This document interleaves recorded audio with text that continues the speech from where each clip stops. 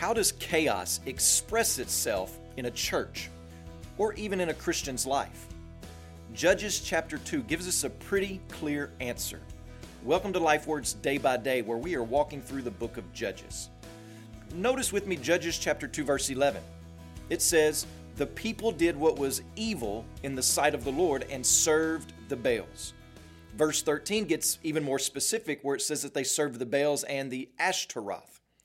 In that part of the world at that time, the god known as Baal was believed to be in charge of rain and fertility.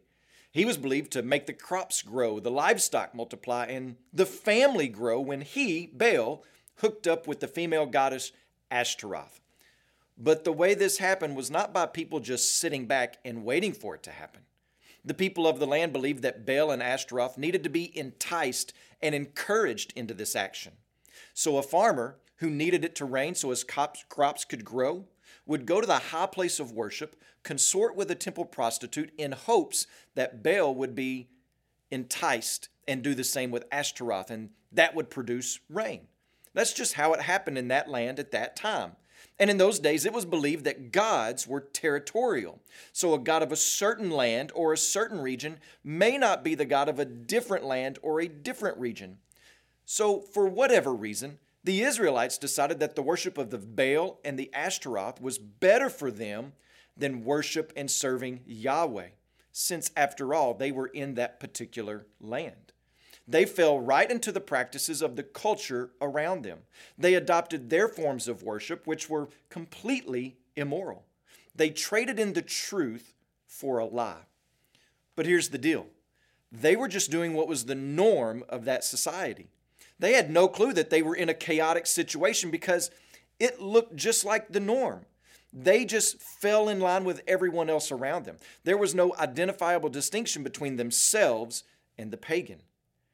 If you have the same value system as the culture, the same attitude as the culture, the same desires as the world, the same hopes and dreams for your children as the world, the same purpose in life as the world, then whether you realize it or not, you're in a chaotic lifestyle.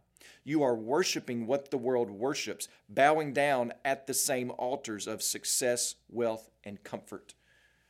Perhaps that generation underestimated the pull and power of culture. They were not equipped with the tools for fighting. They saw the lure and the lights of culture around them, and they would not resist. Don't underestimate the power and pull of culture, but don't think it's impossible to resist either. Jesus overcame every temptation to the uttermost, and His Spirit lives within the believer. And by His power and obedience to His word, we can resist the power and the pull of the culture around us and live according to a better and greater desires, hopes, and confidences as we walk with Jesus day by day. When you pray today, please remember Jesse Hales and his family, our missionaries in Round Rock, Texas.